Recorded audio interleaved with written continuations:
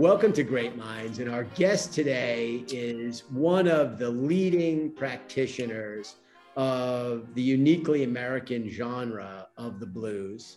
He has been called a torchbearer, which is, in this case, a completely deserved, albeit lofty title, but you live up to that title, Joe. And it is a thrill to have Joe Louis Walker here on Great Minds. So welcome, Joe. Thank you, Matt. Great to have you. So, Joe, I know you spent a number of years with the Spiritual Corinthians Gospel Quartet. And there were so many places to begin, so many incredible icons of music who you've played alongside and with. But I'd love to start, Joe, by looking at that time you spent there with the Spiritual Corinthians and sort of where the blues and gospel and the church all come together. Well, I think factually speaking, there were people before me who really paved the way for that intersection that you're talking about, namely Ray Charles, namely Aretha Franklin, Sam Cooke, who crossed over from gospel to secular music, we should say. But I think where those two styles of music intersect is that they were a form of expression for African-American people to, I won't say vent, but to express themselves in a cathartic way. And you could take gospel where you're singing about your God, life gonna get better in the hereafter. Whereas blues, which you may be talking about right now, you want life to be better right now, So they both intersected, I think, in the terms of being able to be cathartic for the people that were who invented both forms. And I think where they also intersect is that they're uniquely American. Blues, maybe the rhythm, as they say in Jamaica, the rhythm came from Africa, but the music, I believe, in my humble opinion, the genesis of blues is the Western tempered scale and African rhythm. You put them together, and you get blues, you get gospel, you get you get soul music, you get rock and roll, because you don't write down rhythm. A lot of coming from Africa, now people write down rhythm, 4 bars or 4 to the floor and all that stuff, 6/8, 12/8, all that. But in Africa, they didn't do that. You just played, okay? And you played, and rhythm comes from a heartbeat. We all got a heartbeat. With soul music is like gospel and blues mixed together with the rock and roll rhythm. So it's all that mixed in one. And I believe that it's a great form of it. It's a great platform to express yourself. Now it was a time where if you played gospel, you couldn't play blues. If you played blues, but nowadays, I think with the advent of people like I talked about, Aretha, Sam Cooke, people who had crossed over and I think it's a little bit more acceptable. I've made 30 albums since I came back from playing gospel, and of the 30, I'd say 20 of them had gospel groups on there with me, and the other 10 had people who sang gospel singing with me. Right. It's such an interesting area, and you mentioned Sam Cooke and Aretha. We had Darlene Love on Great Minds, who also grew up singing in the church. And I think people today don't really know that history, that there was a very solid, strong divider between what was called secular music and gospel, and some people called secular the devil's music. And as a lot of young performers, people like Sam Cooke and Aretha, who you mentioned, literally had to go to their parents, both cases reverends, and seek permission to perform non-gospel music. That was a very big move. And crossing over today, people think crossing over from one genre to another, but back then, that was a much bigger divide. Yeah, yeah. Back then it was, you know, you hit the nail on the head, so to speak, and it was also the thing of if you crossed over, you couldn't cross back. You know, now people are a little bit more I won't say lenient, but a little bit more tolerant with success, just to be honest about it. You know, success is success, you know, and so who in their right mind is going to say that Aretha Franklin can't sing gospel? What you want, baby, I got it. What you need, you know I got it. All I'm asking is for a little respect when you come home. Just a little bit, hey, baby, just a little bit. Oh, just a little bit, mister, just a little bit. And sing, I say a little prayer for you, or respect. You know, respect is not a devil song. It's a song talking about respect. Otis Redding wrote it. And he wrote respect for a reason. Coming from Macon, Georgia, he wrote it for a reason, you know? and with Sam Cooke, you have the same thing. And so with Aretha, you have the same thing. And here's the to me, two of the biggest groups or individual entities that really blurred those two lines was Sister Rosetta Tharpe and the Staple Singers. Those two, because the Staple Singers had hits in both genres. Right. I mean, huge hits. And when there's that saying, preaching to the choir. You know, I knew Pop Staples. I was, you know, fortunate enough to meet him. I think that maybe the reasoning behind him doing more secular style things was he could reach people and have them maybe come back and check out some of the stuff that they did in the church, you know, because I believe, like Mavis and a lot of people, when they say the devil's music, I didn't know the devil had no music. From what I understand, I never heard the devil sing no songs, you know, so the devil ain't got no music. So when someone says the devil music, I don't know what they're talking about, you know, just to be honest. And Joe, I'm glad you mentioned Pop Staples, who is such a seminal figure, and so many of us know Mavis, the surviving member of the trio of sisters. But talk about Pop, because he was such a huge figure in the evolution of American music and doesn't get talked about enough. And it's someone else I left out, and I would be remiss not to mention Thomas A. Dorsey, because Thomas A. Dorsey and Pop Staples were very unique in the context that they both played blues before they played gospel, okay? So, and Mississippi Fred McDowell, all those older guys, Son House was a preacher, you know? I mean, I know a lot of people get really excited, oh, Robert Johnson was this genius, and Son House is the father of the blues. It's Son House. Eddie, this is the man. Everything else emanates from him. Everything, as far as I'm concerned, you know? And I think if you ask Muddy Waters, if you ask Howlin' Wolf, if you ask any of them, you know, they would say Son House. Robert Johnson would say that, you know? But when you hear Son House, you hear it all. You hear John the Revelator. You hear Laughing in My Face, you know, skinning and grinning and laughing in my face, which means somebody's got two faces, if somebody don't know what I mean, you know. But when you hear John the Revelator, I mean, you can't hear that song without becoming emotional if you're someone like me.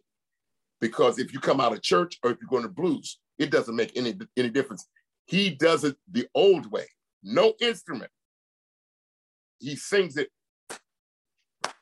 like my grandmama used to sing, my great-grandmother. And I know exactly what he's talking about. I'm not talking about singing John the Revelator to be in $1 Million Bus. I'm talking about it's a cathartic thing for me. When I hear that, I see my grandmother. I know what they went through. I know exactly what he's talking about. Because when I was a kid, I had to read those passages to my grandmothers because they were not from Harvard University, but they knew a little bit about the Bible. But those passages, they would want read to them over and over again in their times that, you know, when they was feeling weak and what have you. And John the Revelator is in the book of Revelations. And the book of Revelations is, it's the last book in the Bible. Any last chapter is going to be, the, we're wrapping it up. Yeah. You know what I mean? So yeah. all the older people look for a better day in a better place. Don't you mind people grinning in your face? Don't mind people grinning in your face. Yeah, just bear this in mind. A true friend is hard to find. Don't you mind people grinning in your face? You know your mother will talk about you, your sisters and your brothers too. Joe, I want to talk more about a lot of the icons of music, many of whom you knew and worked with. I guess you and Buddy Guy are really the last two bridges to that. Well, I wouldn't say that. I mean, I wouldn't even, you know, put myself on a level with people like Jimmy Johnson. Billy Boy Arnold is alive. It's a lot of older guys way ahead of me. So I gotta respectfully say that, you know, maybe they don't work as much because they're not the flavor of the month right now, you know, but those guys, Syl Johnson's still alive, you know, I mean, and they're all very viable. I know I'm forgetting somebody, and I apologize for that, but compared to Syl Johnson, I'm a young buck, you know, compared to I mean, his brother Jimmy Johnson turned 90 years old and is still recording. You know, Billy Boy Arnold, they just let a book out about him, you know, so, and there's a few other people that I'm missing, which I apologize for. One of the bridges to the past. Can we agree on that? Yeah, I'm one of them. Right, I can agree on that. But let's talk about you a little bit, Joe. Give or take around 8 years old, you pick up a guitar, born in San Francisco, and at a very young age, you start to show real talent. Were your parents supportive of your passion for music? They're very supportive. That's why I got into music. My father coming from Cleveland, Mississippi. My mother coming from Little Rock, Arkansas. My grandmother, Indian. My mother's mother, my father's mother, you know, from Mississippi, hard times.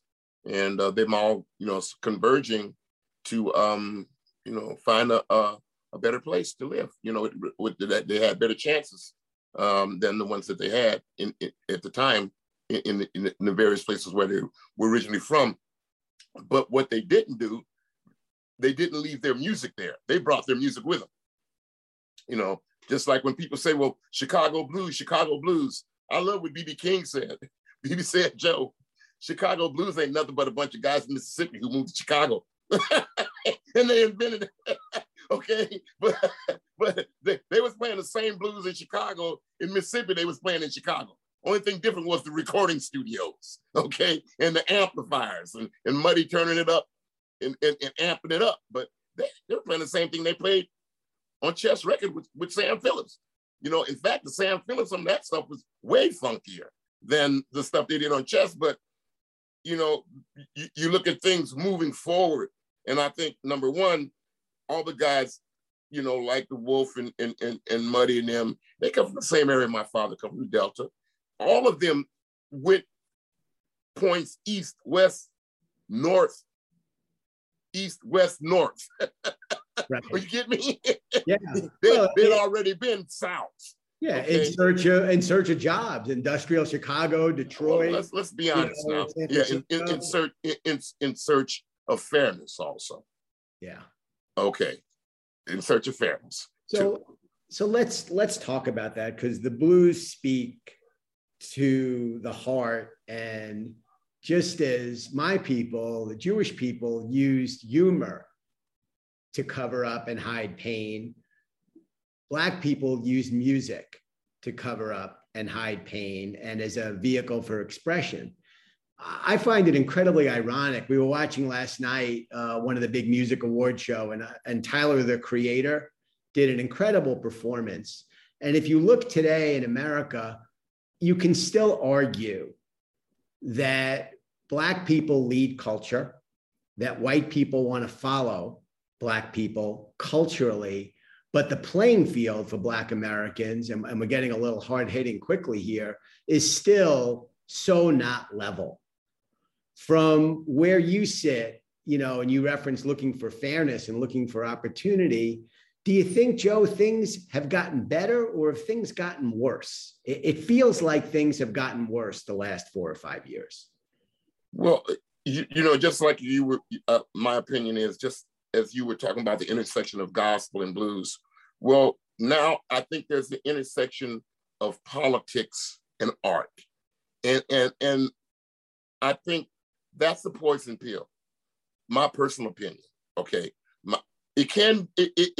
It sometimes it doesn't have to be. There can be good things sometimes, but 9 times out of 10, the politics are there to divide. Music is there to bring people together. Politics is there to bring people apart.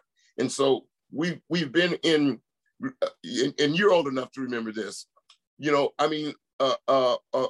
political campaign would start maybe a year before, maybe 6 months. Now it starts the minute after somebody doesn't get and the more vitriol, the more shocking a person can be. Now it seems the more people seem to be following them and acting upon those things. And with the advent of the internet, to magnify every little thing that everybody could or couldn't have said. So to answer your question, I think things have gotten better and worse. And I know that's sort of a wimpy answer, but that's the way I see it. Yeah, no, it's just a minefield of a subject these days. All right, so let's do you, Joe.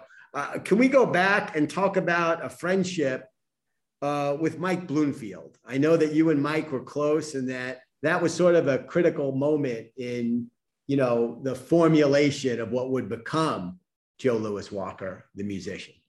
Well, Michael was one of the people that was very instrumental in helping me to grow up, so to speak, because I think, and a lot of musicians learn this. You have this pie in the sky idea of what the music business is, and or what individuals who are in the music business like, or you're going to get your big shot, you're going to hit the big time, and blah blah blah. And there's so much more to it. And I met Michael when I was about 17 and a half, but I met Michael through a gentleman named Johnny Kramer, who who was a great piano player, rest his soul. And we were in a little band together. And Johnny's cousin, Barry Goldberg, played with Michael Bloomfield. And so one thing led to another, and me and Johnny lived in a nice house in Mill Valley. And Michael started a band called Electric Flag. He was quitting Butterfield Band, and he had moved to Mill Valley. And make a long story short, he brought all the Electric Flag to live with him. And something happened where he got basically ejected from his own house. He just couldn't live with all those people because Michael was an insomniac anyway. So he really couldn't, that's one of the reasons he couldn't do what he did. And that's one of the reasons he sometimes self-medicate, just to be honest about it. So I met Michael at a part of my life when I left home at 16. And I was, thought I was a hotshot guitar player. And I thought I could play the blues. I thought I knew what the blues was about and the people of the blues. And I played with some older blues guys. I played with Fred McDowell, and Freddie King had been nice to me, and Lowell Fulson, what have you. But, at that point, we were all sort of crazy about Chicago blues. And so Michael did me a big favor. He sent me back to Chicago to play with Otis Rush a little bit later on after I'd been living with him off and on. And I got my eyes open very, very good, because Chicago in 1969 was not for the faint-hearted, let me tell you.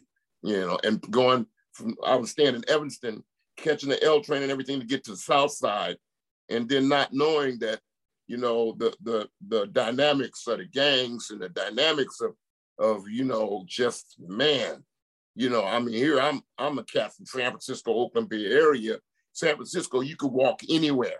You could go anywhere. It wasn't like when I got there, I got a serious education. And my blues became more real. You know, by the time I got back to California, I was like, oh yeah, okay, I got a better idea of this here. You know, and so I came home from playing with Otis Rush a little bit, because Otis, sometimes he showed up, sometimes he didn't. I came back to California and ended up some kind of way. Went to a club and seen Muddy, and one of his guitar players was a friend of mine, Pee Wee Madison. And make a long story short, Muddy told me, if you can get to Toronto, I'm gonna be playing at a place called the Colonial Tavern, and I'll let you open up the shows. It was 2 weeks thing. And so I went to Detroit, and me and Rick Estrin, my friend Rick was gonna come, but Rick went back to Chicago because he had a obligation to work with Johnny Littlejohn. And I took this band and went to Toronto and opened up for Muddy for a couple of weeks and got another education, you know, because I was only 19 years old. The gypsy woman told my mother before I was born, you got a boy child coming, gonna be a son of a gun, gonna make pretty women jump and shout. Then the world wanna know what this all about, but you know I'm here. Everybody knows I'm here.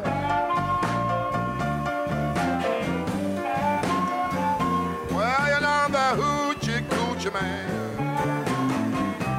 Everybody knows I'm here.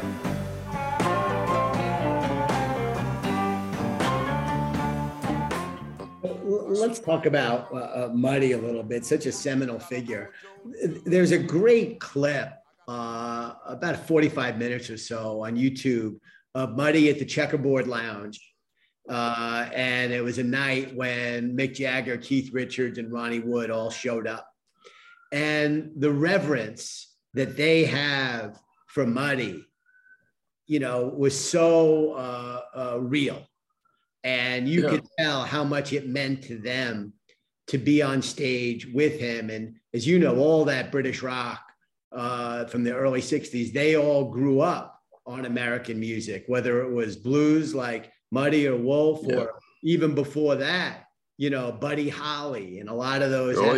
They absolutely revered. And then they took our blues, and the earliest Stones records, you know, they were all covers of great American blues tunes. Not a lot of people that we can talk to today, Joe, knew and worked with Muddy. Could you talk about your remembrances of the great Muddy Waters? Well, you know, I tell everybody that in another lifetime, Muddy was an African king in my mind, because he was just so even keeled with everybody. You know, it's no mistake that Muddy Waters bands produced so many people that went on to be giants.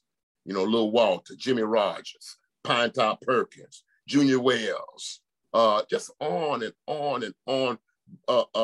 And then even what Muddy also did was, no matter who you were, Black, white, Hispanic, didn't make no difference. If you played the blues, Muddy would accept you. So when he got guys like Paul Asher, rest his soul, and Jerry Portnoy and Bob Margolin, he really let them live out a dream, and I'm sure they all would say that. Now, I don't mean a dream in the sense of, you know, buying $1 million tour bus and having a $5,000 Armani suits and $1,000 shades. I'm not talking about that dream. I'm talking about the dream of being able to express yourself in your music with one of the people that invented it. You know, that's a legacy. That's history. That's real. That's you creating something. You know, you got your name right there. And see what Muddy did. Muddy had sons. If he liked you, Bloomfield was one of his sons. Johnny Winters was one of his sons. He just, come here, son. Mick Jagger was one of his sons. He loved Keith. Muddy just was, you know, and you you twist it a little bit to B.B. King. B.B. was the same way.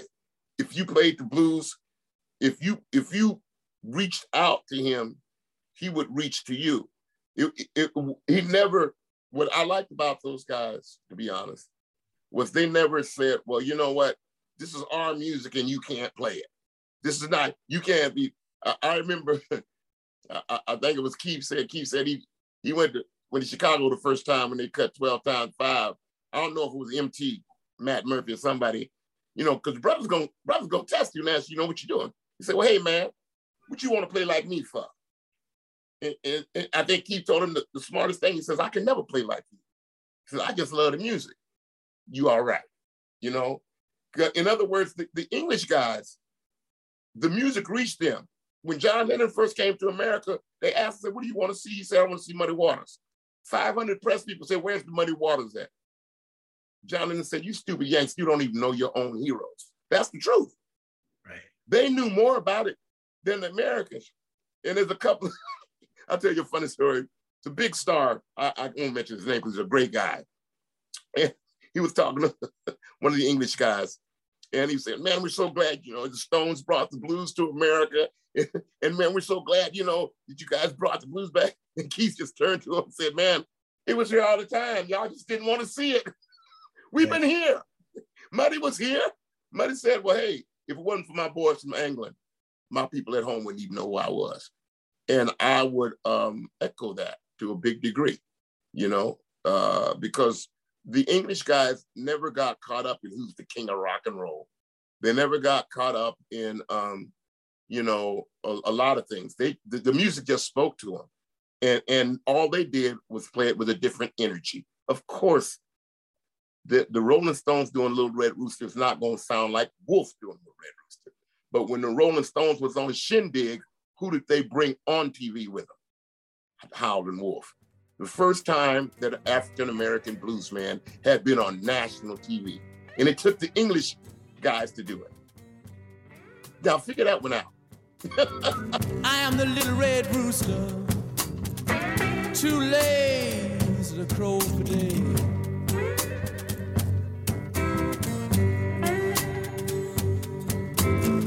I am the little red rooster, too lazy to crow for day.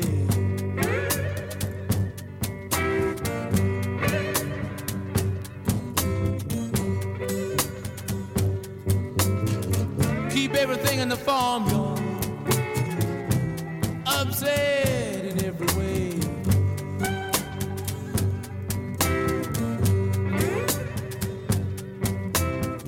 It is amazing, though. You're absolutely right. I mean, even to this day, you know, there's still one original left in the Temps and one original left in the Four Tops. And when they play in America, they're playing in smaller theaters, 1,000 seats, 2,000 seats, 3,000. They play in London. They play at Royal Albert Hall.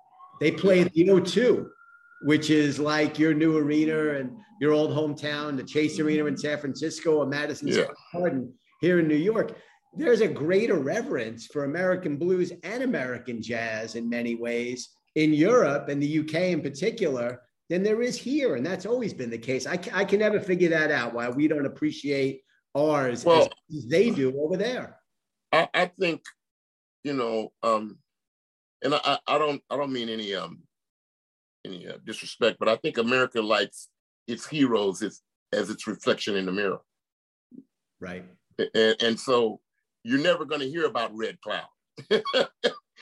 You're never going to hear about Red. You're going to hear Red Cloud's war. Oh, no, Red Cloud didn't have a war. Red Cloud defended the Oglala Sioux and the Indian Nation. And at one point, he did a darn good job of it. You know, he conquered a third of his country back. You know, and this was his country. So let's face that one. But I think America likes its heroes, its reflection in the mirror. So the English didn't trip on that. They just, you know, they just wanted to learn. They soaked up Buddy Holly the same way they soaked up Buddy Guy. You know, and when you get to America, it begins to be a different thing. And Lord knows I can't tell you why. That's above my pay grade. But you said something, and I got to touch on it. You said something about, Jewish people in humor. Well, my wife is Jewish. I've seen more Jewish cats play blues than be comedians. I'll put it like that. Mike Bloomfield, Barry Goldberg, Danny Cowell, Roy Blumenfield. I could go on all night. And so there is something that has to do with blues and suffering and people who have suffered, that I think that is the thing that brings the two together when it comes to that particular thing right there. And that's why I believe Michael could play the blues so good. And it's bizarre because Michael was a trust fund baby, so, he chose to leave that. He chose to leave that and to be associated with Muddy Waters and Robert Nighthawk and people like that. Fantastic. So we talked about Mike, and I'm glad we got to talk about him. And then another seminal moment for you was the '85 New Orleans Jazz and Heritage Festival. And something happened there that led you to rediscover the blues. What was it that went down in New Orleans that year, Joe? Well, I've been playing gospel for 10 years. I just tell everybody I'm a restless soul musically. I mean, you listen to the 30 records that I've made, none of them sound the same. You look on the cover, somebody told me, one kid that followed me on guitar, he says, you know what? He says, you don't have the same guitar on any cover. He says, why aren't you like BB? Do you name your guitar Lucille or Albert King Lucy? And I told him this, and I feel like this. A guitar is a piece of wood and some strings. Nothing comes out of the guitar. Only thing comes out of the guitar is what you put in it, what's in your heart, what's in your hand, what's in your soul. That's the only thing that comes out of it. And it's the same with music. You can be a blues musician and play jazz, and still keep your blues identity. A lot of people don't know B.B. King could play fluid jazz. He grew up listening to Django Reinhardt. So you listen to him, he didn't play it because he got known for the style he played. Chuck Berry could play all those sweet Nat King Cole things. He could play it. Beautiful. You see him doing it in that movie, Hail, Hail, Rock and Roll. But he didn't because the rock and roll that he invented, it was for the masses, for the people. All that esoteric, I know BB told me once, he said, Joe, the reason you're sort of successful is because your music's inclusive. He said, all that exclusive stuff, that's the sound of one hand clapping. And that's what it is. Fantastic. So, but talk about, let's go back to that New Orleans festival that after that, things changed for you musically. Well, I was just, what happened was that I came back, I finished, I was just finishing, I went back to school. I wanted to get my degree. And I got a call from a friend, and he says, the Mississippi Delta Blues Band is going to go through Europe for 2 months. Would you be the guitar player, one of the guitar players? And I had a choice to make. Finish this college thing I wanted to finish or go on tour. So I got lucky. They let me go on tour as an independent study so that I could use that as a thesis to finish my schooling. See what I'm saying? So I got to be able to knock out two things with one blow. So and I was restless. Musically, I was just restless. I went about, I felt as far as I could go right then with the situation. And no, it was nothing wrong. It was just that I felt like I needed another platform to express myself, And then a year later, your debut album, Cold as the Night. What a great record.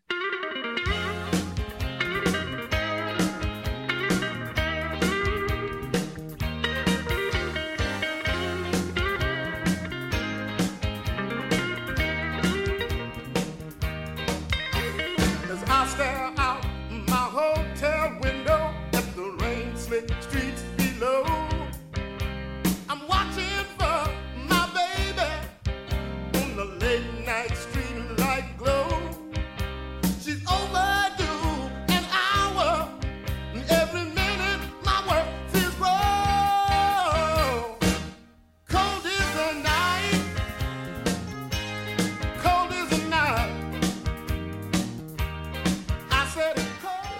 Thank you. Amazing. And Joe, can I ask you about a couple of the other folks that you work with? Because you've worked alongside with so many icons of the blues and of American music. Can we talk a little about James Cotton? Well, Jesus Christ. Boy, I just, I'm probably the biggest James Cotton fan in the world. So anything I say about Cotton is going to be biased. I just put it like this. I've just never seen anybody that could take one harmonica and just play in about any key known to mankind and play great. I have virtually never, and I would say you could line up 1 million harmonica players because it's about that many of them. And I don't think of one of them could say that they've ever heard James Cotton sound bad. In any condition he was in. It's impossible for him. He's like Lil Walter. I saw Lil Walter. He couldn't sound bad. Isn't that amazing? I just love him. He was a fountain of information, not that educated, but you talk about in the school of life, Cotton was very well educated. A lot of people don't know when Cotton was a little kid that he was like Sonny Boy Williamson's number 2 gopher boy. He'd go for this, Sonny Boy, go get that, go get this, go get. So Cotton learned at the feet of master. He did. So when Cotton, got his breaks with Muddy and that, I mean, it was like, Got my mojo working, but it just don't work on you. Got my mojo working, but it just don't work on you. I wanna love you so bad till I don't know what to do. I'm going down and lose down. And you also worked with some other incredible musicians, including Clarence Gatemouth Brown. Yeah, I made a record called Great Guitars, and I was fortunate enough to be have a decent budget. So I was going to hire all my heroes. So I got a chance to hire Gatemouth, Buddy Guy, Otis Rush, Taj, Robert Jr.,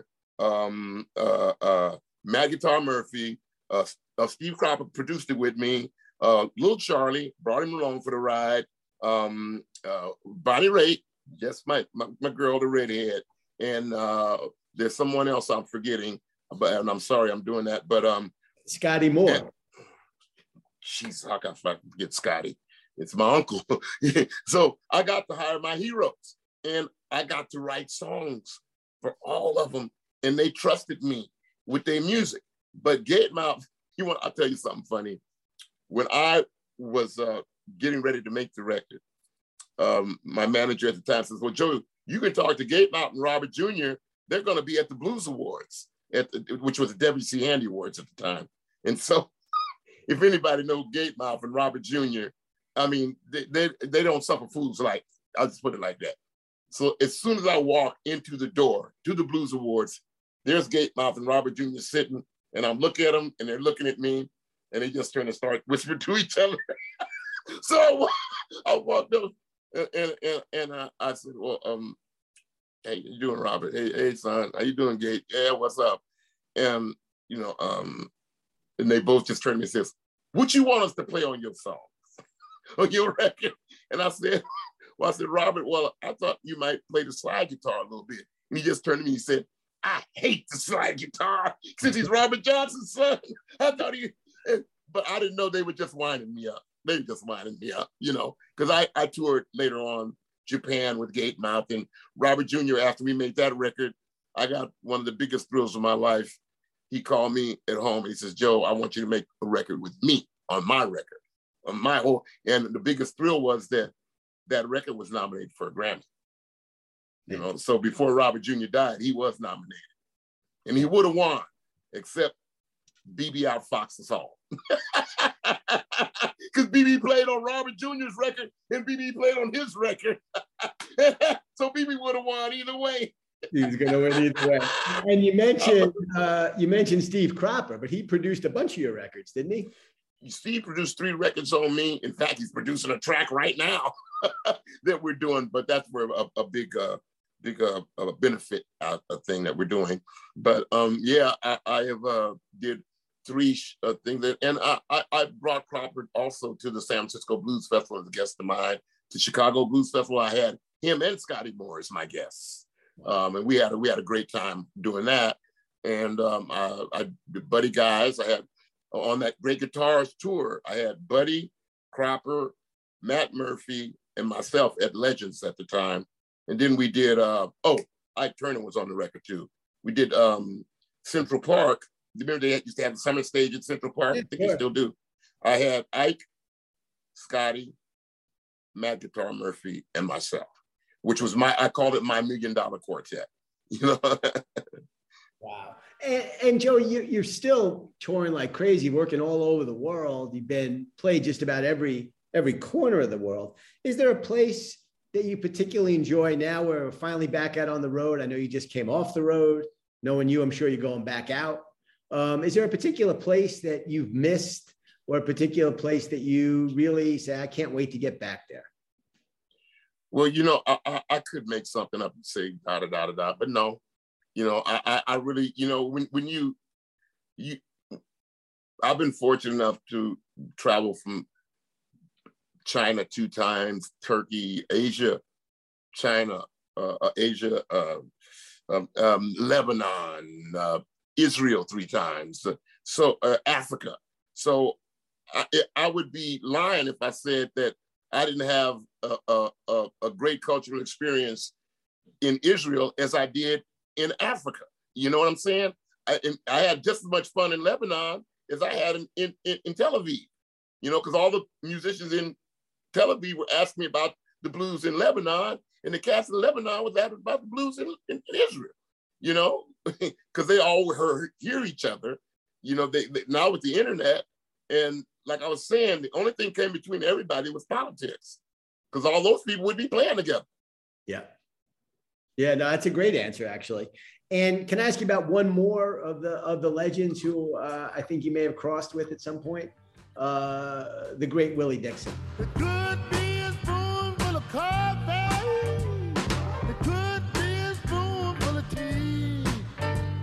But one little spoon of your precious love is good enough for me. And then lie about that spoonful. Some cry about that spoonful. Some die about that spoonful. Everybody fight about a spoonful. That spoon. Well, you know, Willie was special, very special. You know, pacifist, conscientious objector, sawdust boxer in the time of Jack Johnson when they fought 20-something odd rounds, which is bizarre. He went from boxing to being a pacifist. But Willie was a special person. I think a lot of people would say, what's that saying? Some are called, but few are chosen. I believe Willie was chosen. Without Willie, it would be hard to draw a line from Muddy Waters to the Stones to anybody, because they all were affected by Willie. You know, I mean, I know because Willie told me when he first went to England that Brian Jones came and picked him up and brought him to their house to hear their first record with his songs on it. And he was like real nice. And so you get that. And that's that thing I was saying about the older guys. If someone played the blues, they would really, really, really supportive, you know? And to me, that is a quality that I miss, if it's anything. Maybe the blues is more accepted now. Maybe it's more money. Maybe it's more this, it's more tech, high tech. But that quality that those guys had, that nurtured guys like Keith and Ronnie, you know, that nurtured Jeff Beck and whoever, that Buddy Guy nurtured, Eric Clapton and all that stuff, that is what I sort of miss. I'll be honest. Just like Bloomfield nurtured me. you know, and it goes both ways, you know, and to me, that is the uniqueness of it. That is the uniqueness of it, you know, is that I'll tell you, the minute you start trying to put anything on this here that ain't pure music, you will get stuck in deep stuff. You know what I mean? Yeah, no, I do. And you know, you mentioned Steve Cropper and Macintyre Murphy, both of whom we know are in the Blues Brothers band. And I love that movie, how they really paid homage to great American icons of music, Aretha Franklin, but also the great John Lee Hooker. That's right, Hook, yeah. And that's just because of Danny and John Belushi. You know, I mean, they insisted, you know, I mean, they really insisted, and their hearts was in the right place. Yeah, just never gets old watching that. So let's talk about your latest record. Okay, well, Eclectic Electric, it's really, I made an album last year. I had an album released last year called Blues Coming On, which Dion DiMucci, my friend, wrote the song, and he was kind enough to be on it. And several of my friends showed up, which was really good. But it was going to be a double album. But we just came to an agreement that nowadays people don't have the attention span for a double album. It's just, everything is singles, which is bizarre, because remember how we got away from singles in the 60s to do albums, you know, and now we've gotten back to singles. So Eclectic Electric was a couple of tracks that were going to be on that, few tracks going to be on that record, but also some other tracks that were more eclectic, you know, like I got a track on there that I did when I lived in France, and with like 10 Algerian drummers, African drummers, and different things, personal songs that I wrote that fit with this here. And I was asked by, you know, I asked some friends and family and producers and musicians, what do you guys hear me doing on? And they said, well, you know, we like when you did a version of While My Guitar Gently Weeps. You made it more real bluesy. We like when you did a version of What's So Funny About Peace, Love, and Understanding for the Nick Lowe tribute record. And so I asked people to send me stuff, so they sent me a lot of different songs, and I redid a few songs. Like I redid Waddy Wachtel's Werewolves of London, and Waddy was kind enough to play on it with me because that's my brother from another mother. And I redid, I won't say redid, but did a different take of Danny Conchmore's All She Wants to Do Is Dance, and that's my buddy. And I also said, well, pick something iconic. A blues guy would never do. So we did Hotel California. Wow. Bluesy. You know, because I can relate to Hotel California. If you're from California, you're a musician, you have checked in a hotel at 2 a.m. There's nobody at the desk. You're tired, you did a gig, and there's some wise guy on the corner drinking a beer saying, man, you can check in, but you can't check out. You know, he's got something smart to say about every little thing you're doing, you know, so I can really relate. So we did that, and we did a lot of originals to go along with it. And that's why I called it Eclectic Electric. Fantastic. And we got a few guests on there. Waddy's on there, and Baby Doyle. I can call him Baby Doyle. Doyle Bramhall Jr. And the B.B. King Blues Band is on there with me. And Jimmy Vivino is on there with me. And a great young singer, we talk about gospel and blues, named Betty Smith out of New York.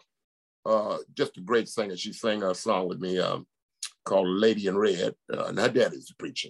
And Betty, she's just a great artist. Anybody get a chance to listen to her, give her a listen. Fantastic. Well, I know you got a gig coming up in the Hudson Valley, and we're going to come up and see you. And I see you got some dates booked already in 22, going to Europe. And you keep busy, Joe. Yeah, well, tomorrow I'm the guest of my friend Morali Coryell. I'm going to be a guest of his down at the Cutting Room in New York City. So I'm going to be in the Cutting Room tomorrow with him. You know, I just came off tour last night, so I'm going to catch my breath and shoot down to the city and have some fun with Morali and friends. And then we start back. You know what? If you want to know where I'm playing, just look at joelewiswalker.com, because it's like right now it's sort of ramping up a little bit, you know, after the hiatus, the pandemic hit everybody so hard. everybody's sort of out there a little bit now and trying to, as much as the CDC and the situations will allow us to be out there. So we hope to come to a town near you soon.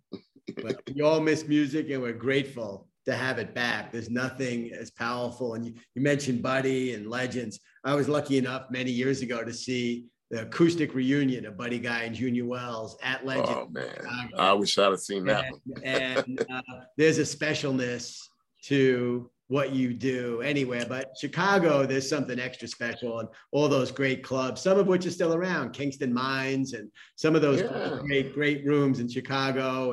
But to get a chance to talk to you, Joe, I'm such a big fan. It's just an absolute joy, and I can't thank you enough.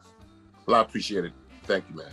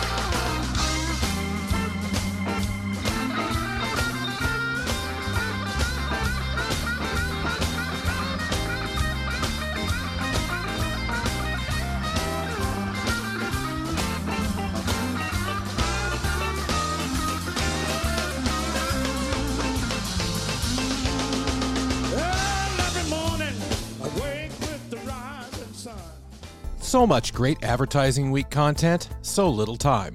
Snackable AI is now helping you navigate podcasts like this one, event sessions, and other content with chapters, topic tags, and more. Find the insights that matter to you faster than ever before. Learn more at snackable.ai.